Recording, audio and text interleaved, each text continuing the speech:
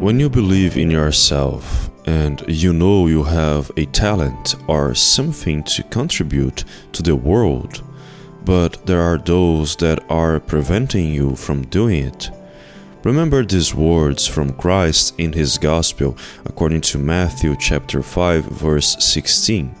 Let your light so shine before men, that they may see your good works and glorify your Father who is in heaven.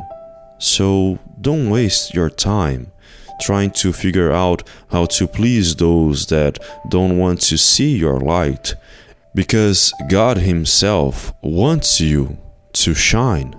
Pick something that you believe you will be able to promote a communion working together to maintain the love of God in their lives.